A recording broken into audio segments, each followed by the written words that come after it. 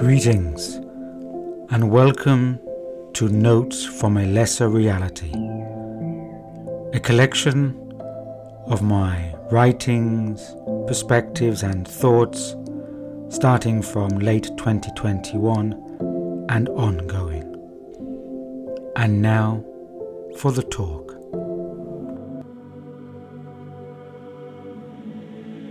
Opening quotation from The Mother, quote, "For my consciousness, the whole life upon earth, including the human life and all its mentality, is a mass of vibrations, mostly vibrations of falsehood, ignorance and disorder, in which are more and more at work vibrations of truth and harmony coming from the higher regions and pushing their way through the resistance."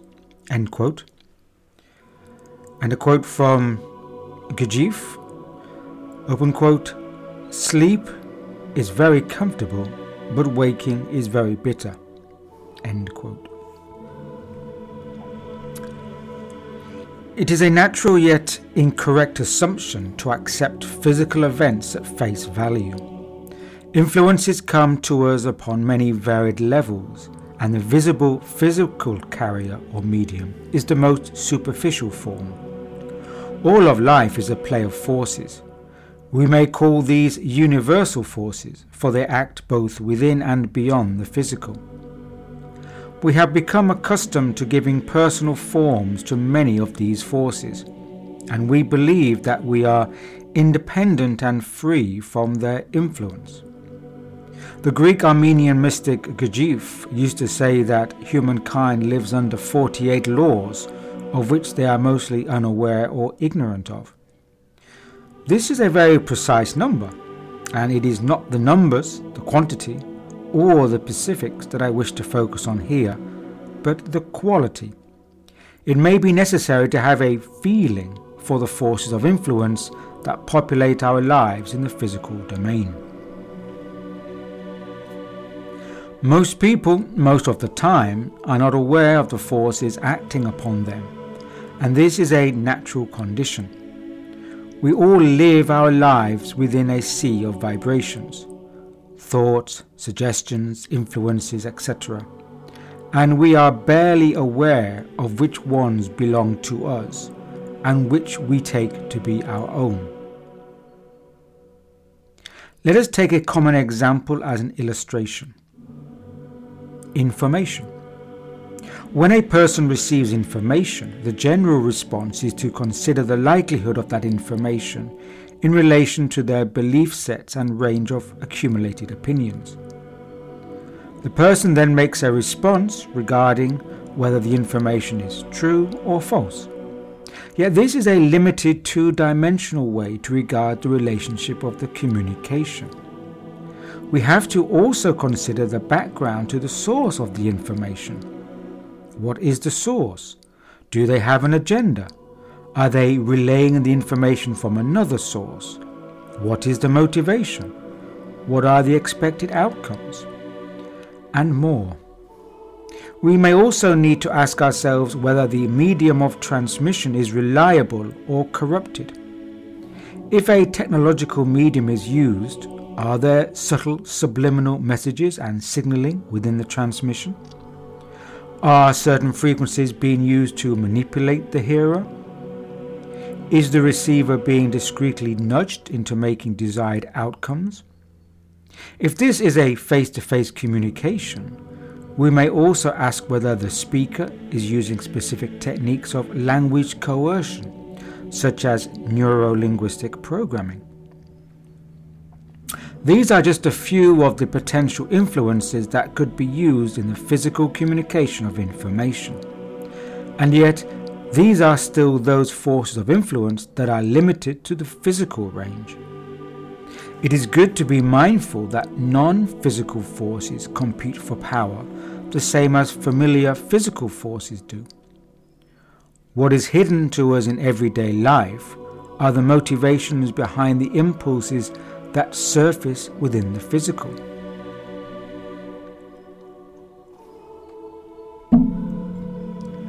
The human life experience conditions us to view and respond to outward aspects whilst remaining unaware of those things acting behind the veil or behind the scenes. This disjuncture between origin and target is more than a gap. It is a gulf. As the Indian philosopher Sri Aurobindo remarked in relation to the hidden forces of life, quote, "The only way out is through the descent of a consciousness which is not the puppet of those forces, but is greater than they are and can compel them either to change or disappear." End quote. Aurobindo is saying here that the way out is not to attempt to fight or meet these forces head on, but to align with a degree of consciousness that is greater or vibrationally beyond the level of those forces. Rather than struggle with them, we are to resonate to a different vibrational alignment that takes us out of their spectrum of influence. Within the general scheme of things, most people are treated as ignorant instruments. They are moved around like puppets, suspecting nothing. They live predictable lives, that is, lives that can be predicted as they move within known patterns. Often, these patterns are what have been programmed into the collective mass society. As soon as a person shifts to an inner directed life, they begin to move away from predictability. That is, they move off pattern, and this is not well liked by those of the governing forces. The spirit consciousness can override the lower forces, which is why the earthly life is being increasingly pulled into a physical material direction, a pathway to both outer as well as inner automation. Stability is based on a repetition of vibrations and frequencies that our being becomes accustomed to. A person gets entrained through vibrational alignment into a mode of stability. The question we should be asking ourselves is, what type of frequencies are we aligning with? A great deal of stability within the physical realm is of a lower order type, based on more limited patterns. Some may wonder, what is all this talk about vibrations? Isn't that New Age nonsense? It all depends on how such information is presented and conveyed. A truth can easily be made into a mockery if handled incorrectly. The Serbian inventor Nikola Tesla famously said, quote, "If you want to find the secrets of the universe, think in terms of energy, frequency, and vibration." End quote. Again, going back to Gurdjieff, who stated, quote, "It is necessary to regard the universe as consisting of vibrations. These vibrations proceed in all kinds, aspects, and densities of the matter which constitutes the universe, from the finest to the coarsest. In this instance, the view of ancient knowledge is opposed to that of contemporary science, because at the base of the understanding of vibrations, ancient knowledge places a principle of the discontinuity of vibrations. The principle of the discontinuity of vibrations means the definite and necessary characteristic of all vibrations in nature, whether ascending or descending, to develop not uniformly, but with periodical accelerations and retardations." End quote. It is interesting here that Gurdjieff speaks about the discontinuity of vibrations that develop through periodical accelerations, i.e. increases, and retardations, i.e. delays. There is not a uniformity in the influence of vibrations. The energetic background of life, so to speak, moves through these periodic shifts. This can be seen as a macro influence upon human life. In such times, we may feel irritable, restless, frustrated, or more. Philosopher J.G. Bennett referred to this when he wrote, quote, In a more subtle and pervasive manner, great regions of the Earth's surface, and sometimes even the whole of the Earth, become subject to a state of tension that produces in people a strong sense of dissatisfaction with their conditions of life. They become irritable or aggressive, apprehensive, nervous, and highly suggestible." End quote. These impersonal forces that influence the world and our states of being, we know only by the results they cause. We perceive only a small degree through the lens of visible events and consequences. There are forces unknown to us that are responsible for shaping our physical, psychic, and emotional environment. The human being lives, quote, "constantly in the midst of a whirl of unseen mind forces and life forces of which we know nothing. We are not even aware of their existence." End quote. There are currently forces acting upon human consciousness and producing a great deal of pressure. We are in need of an outlet for this pressure before it implodes or explodes through our societies in uncomfortable and disagreeable ways. There is now a contestation of forces that are so visible that they can no longer be denied by the aware or awake individual. At the same time, a great evolutionary or developmental force is pushing into the earthly domain, and there is immense resistance to this. This makes the struggle, the contestation of forces, more acute, more violent, and more definitive. Yet this very visibility of the counterforces upon the physical world stage is an important sign for us. It displays their state of desperation to come out of the shadows in this way. This opens up an important path of realization for the rest of us, and possibilities too. Even if individual transformation is upon a small scale, there is the opportunity now for a general uplifting within collective humanity. And it is this general uplifting that will usher in the potentials and conditions for a new world to emerge. Again, as Bennett says, quote, "If a new world is to come, we must first create it in ourselves. You may ask how the work of a few people can change the world. It always has been so. Ideas are powerful, not organizations. Nothing can be done by outward force.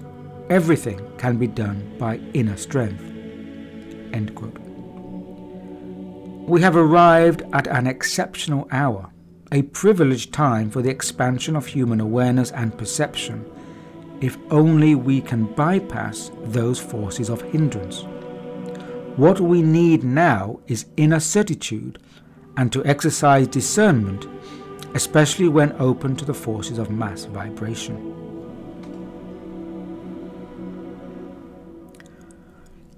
The mass exhibits a different resonance than the individual. When in a group or crowd, an individual invariably takes on the features, thoughts, and moods of others. In this way, the individual can be inwardly polluted and corrupted by forces that they are not aware of. It is important to be conscious of who we choose to be with, mix with, for each person is a point of reception and transmission, and we vibrationally align, i.e. resonate, with those we are physically close to. That is why the mob can be psychologically and behaviorally dangerous. And this is also why we are advised to choose our friends carefully. A lot can be said about a person according to their friends and associates. It would do us well to remember that, quote, "One catches the constant contagion of all desires, all the lower movements, all the small obscure reactions, all the unwanted vibrations which come to us from those around us." End quote. Life is a continual interplay of forces, a continuous alchemy in which a person is constantly absorbing various kinds of vibration that may contain all types of possible dissonance. In this, the task of the conscious and aware person is to transmute these dissonant forces so that their action and influence is disabled. We can do this by grounding the vibration. Let us say that something, an event, a person, or a comment has caused us frustration. We refrain from responding to it by taking an inner pause, an internal step back, and we observe the discomfort. This item is treated as an observable object with a life of its own. It is an energy form, and it needs to be allowed to dissipate rather than find an energy source to latch onto, i.e. oneself. In this, the energy form or the item needs to be grounded within neutral physicality, just as electricity or lightning needs to be grounded or earthed. Similarly, we earth the dissonant energy by visualizing its transference into the ground beneath us. It doesn't matter if you are sitting or standing. In this way, the dissonant energy vibration is transmuted. This action is the work of perceptive consciousness and does not have to be regarded as something spiritual.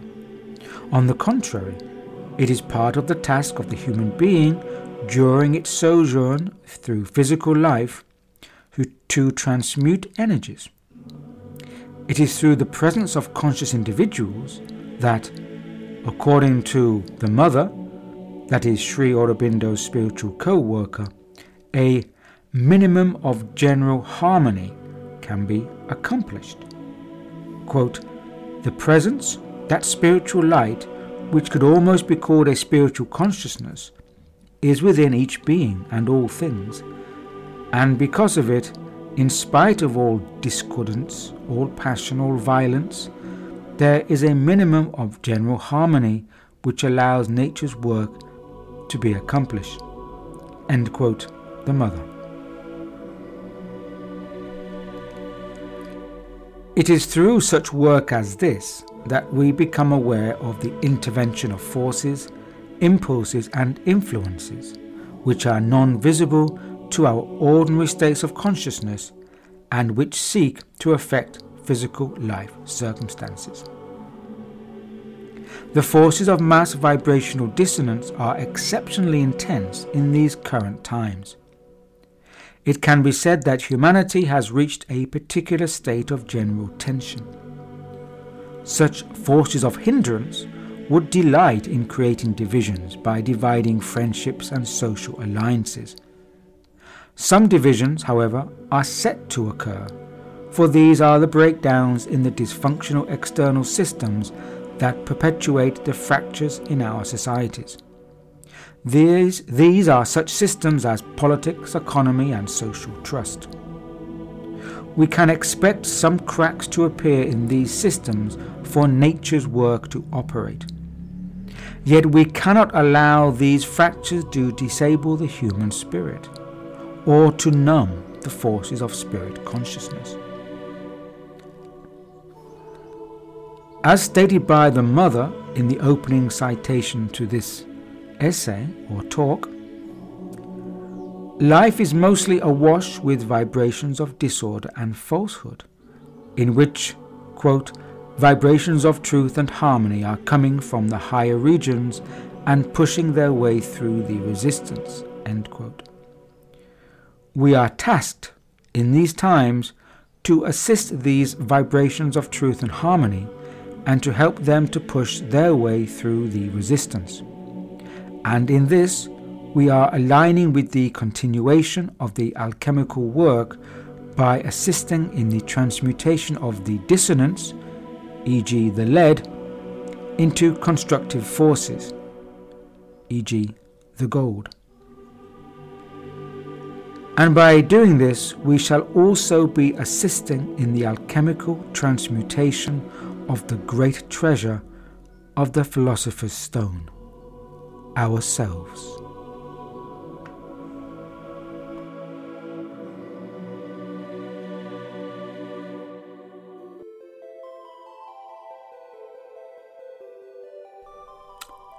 Until next time, stay grounded.